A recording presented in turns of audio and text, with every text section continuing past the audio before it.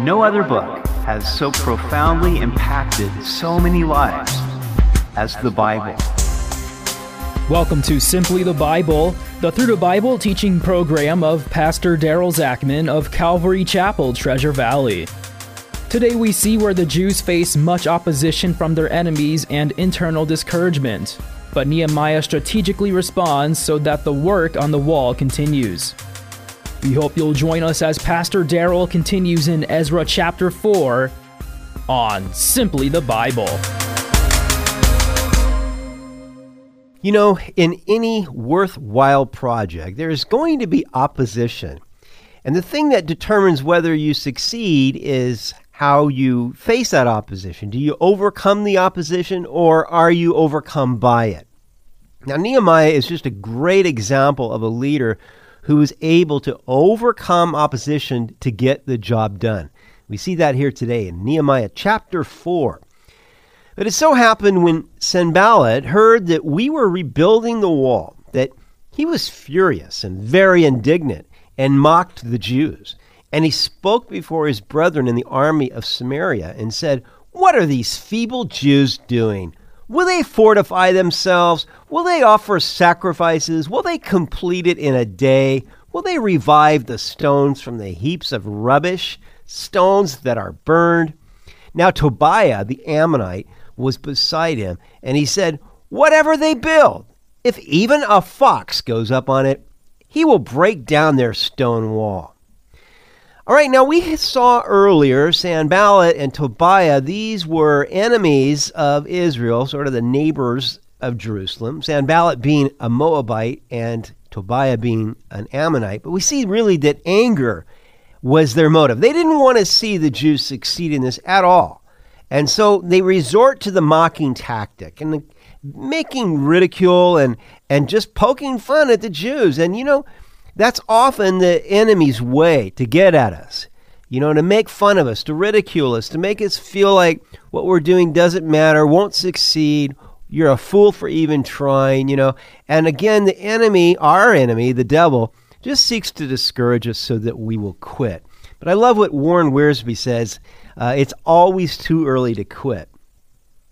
So Nehemiah said, "Hear, O our God, for we are despised. Turn their reproach on their own heads and give them as plunder to a land of captivity. Do not cover their iniquity, and do not let their sin be blotted out from before you, for they have provoked you to anger before the builders." Now, how did Nehemiah handle this ridicule? You know, Nehemiah didn't give it back to them. He didn't try to be defensive. He could have, and that's the problem. You know, you can get so caught up in that and get all upset and get sort of wrapped up in their orbit, as we like to say, that you lose sight and you lose perspective. Instead, Nehemiah just took this to the Lord. He prayed, but notice how he prayed. He prayed one of those sort of David prayers. You know, David would often pray that God would just bring a curse down on his enemies. I think at one point he prayed, "Lord, crush their teeth in their mouths." And that's the kind of prayer Nehemiah had. He said, "Look, God, just give them over as plunder in the land of captivity. Make them slaves, God, you know." Now, in the New Testament, we are told to pray for our enemies, but the Lord tells us, look, love your enemies, pray for those who persecute you. It's a little bit different than what Nehemiah or David were praying. But the thing about Nehemiah is he did bring the matter to the Lord and pray, "God, take care of it. You take care of it." And that's good. So we built the wall, and the entire wall was joined together up to half its height. The people had a mind to work. That's the whole deal. If you can get people motivated with a mind to work, all working in the same direction, enthusiastic about the project, and I love it. You know, the enemy wanted to discourage them so that they'd quit. Instead, they kept at building the wall. Charles Swindoll, in his commentary on Nehemiah, he calls the book "Hand Me Another Brick." And I love that, because if we have that mindset, look, the enemy wants to discourage you. He wants you to get so weary that you don't feel you can do anything, but just keep throwing another brick in the wall. You know, just keep at it, and you're going to see victory in the end. Now, they were at the halfway point, and that's always sort of a dangerous time because you've kind of gone beyond the initial enthusiasm of the new project, and now it's halfway through, and that's always a time when you're prone to just get distracted or weary, and that's kind of where they were at now at this point of the project.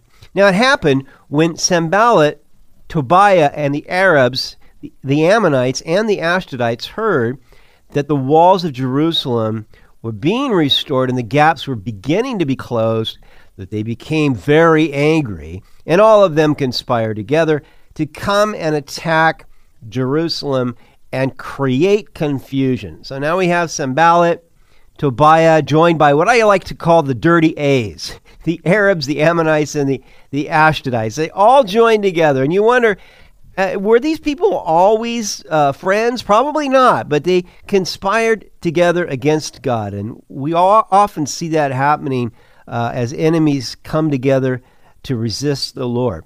But their idea here was to threaten to attack Jerusalem and also to create confusion. Again, that's often the enemy's tactic. He brings attack against the church. It could be physical, mental, it could be dissension, whatever it is. But his whole idea is to create confusion so that people start fighting among themselves, or they lose their perspective, or they take their eyes off God, or they give up on working on the project. Whatever he can do to get people to lay off of building the kingdom. Nevertheless, we made our prayer to our God, and because of them, we set a watch against them day and night. Now, this is what I love about Nehemiah, okay? He was intensely spiritual. He begins by praying when all of this is going on, but then he's thoroughly practical. Okay, so he made prayer to our God, but then we set a watch against them day and night. So they're going to put the watchmen out there, 24 hours, just to make sure that these threats come to nothing. Then Judah said, the strength of the laborers is failing, and there's so much rubbish that we are not able to build the wall. Again, this is the halfway point. The people are getting discouraged. They're weary. Their strength is failing. And now all of the good material, the good stones, are gone. They're already in the wall. All they've got is a bunch of pebbles, and so they're saying there's nothing left to build with.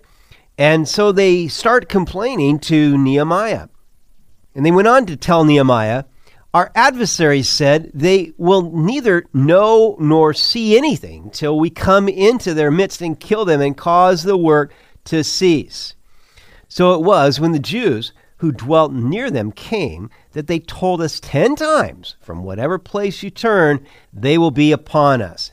So they're just scared, and they're coming to Nehemiah and telling him that they are going to come when we don't even expect it, and they came to Nehemiah 10 times. So they're obviously very scared about the threat that at any point the enemy is going to come and destroy them. Therefore, I positioned men behind the lower parts of the wall at the openings, and I set the people according to their families with their swords, their spears, and their bows. Now, Nehemiah was wise. He could have just blown this off and said, hey, guys, buck up. Don't worry about it. Instead, he positioned men at the lower parts of the wall. Of course, that's where the enemy would attack. And I set people according to their families. Now, if you think you're going to be attacked by the enemy, you want to know where your family's at. You want your wife and your kids by your side, so you're not worried about that. Then you can protect them if the enemy comes in. And so that was wise, putting everybody together like that. And I looked and arose and said to the nobles, to the leaders, and to the rest of the people, do not be afraid of them. Remember the Lord, great and awesome, and fight for your brethren, your sons, your daughters, your wives, and your houses. So Nehemiah gives them very encouraging words here. First off, don't be afraid. Don't let fear grip your heart and just make you crazy, Instead, remember the Lord. Hey, you're doing this according to his bidding. Greater is the one who is with you. He called you to do this, and he's with you. Remember God. He can do exceedingly and abundantly above all we ask or think, And then fight for your families. I think most men would do anything to, defend their wives and kids and even sacrifice their own lives. And Nehemiah knew that. He says, now fight hard for your families if the enemy does come in. And it happened that when our enemies heard that it was known to us that God had brought their plot to nothing, that all of us returned to the wall, everyone to his work. So it was from that time on that half my servants worked at construction, while the other half held spears and shields, the bows and wore armor. And the leaders were behind all the house of Judah, those who built on the wall and those who carried burdens, loaded themselves so that with one hand they worked at construction and with the other hand held a weapon. Every one of the builders had his sword girded at his side as he built. So Nehemiah divides the labor force in that he has half of them working on construction and the other half armed with weapons.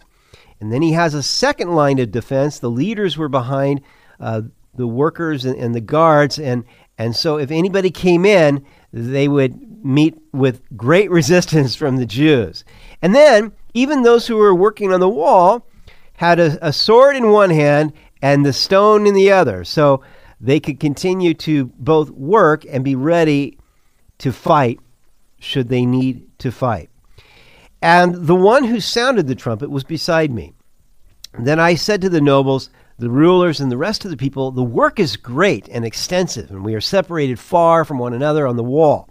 Wherever you hear the sound of the trumpet, rally to us there. Our God will fight for us. Now, in any military situation, communication is absolutely essential. And so they were spread out along the wall. Nehemiah knew that, look, if the enemy does attack, we all need to rally to that single point and focus everybody on that enemy invasion. And so he had the trumpet player with him. And he said, look, as soon as you hear the trumpet, then come to that point. We'll fight together, and our God will fight for us. So we labored in the work. And half of the men held the spears from daybreak until the stars appeared. At the same time, I also said to the people, let each man and his servant stay at night in Jerusalem, that they may be our guard by night and a working party by day. So neither I, my brethren, my servants, nor the men of the guard who followed me took off our clothes, except that everyone took them off for washing. So Nehemiah establishes a 24-hour post to watch day and night, and then there would be those servants who would be, working by day, watching at night, and they were so committed to this task, they wouldn't even take their clothes off, except, they have to wash it every now and then because of the stink, I'm sure. But other than that, they're sleeping in their clothes because they are so committed to this project, and they're not going to give the enemy any opportunity to come in and attack them. And I think that Nehemiah is just such a great example to us of how to overcome the opposition. It's going to come. But remember, as it says in 1 John 4:4, you are of God, little children, and have overcome them, because he who is in you is greater than he who is in the world. You've been listening to Simply the Bible, the Through the Bible teaching program of Pastor Daryl Zachman of Calvary Chapel, Treasure Valley. For more information about our church, please visit our website at calvarytv.org. To listen to other episodes, go to 941thevoice.com or check out our iTunes podcast. If you have questions or comments, please call or text us at 208-319-4860. That's 208-319-4860. Tomorrow we'll see where the people complain because they are being mistreated by their fellow Jews. Nehemiah becomes angry and effectively deals with the problem. We hope you'll join us as we continue in the book of Nehemiah on Simply the Bible.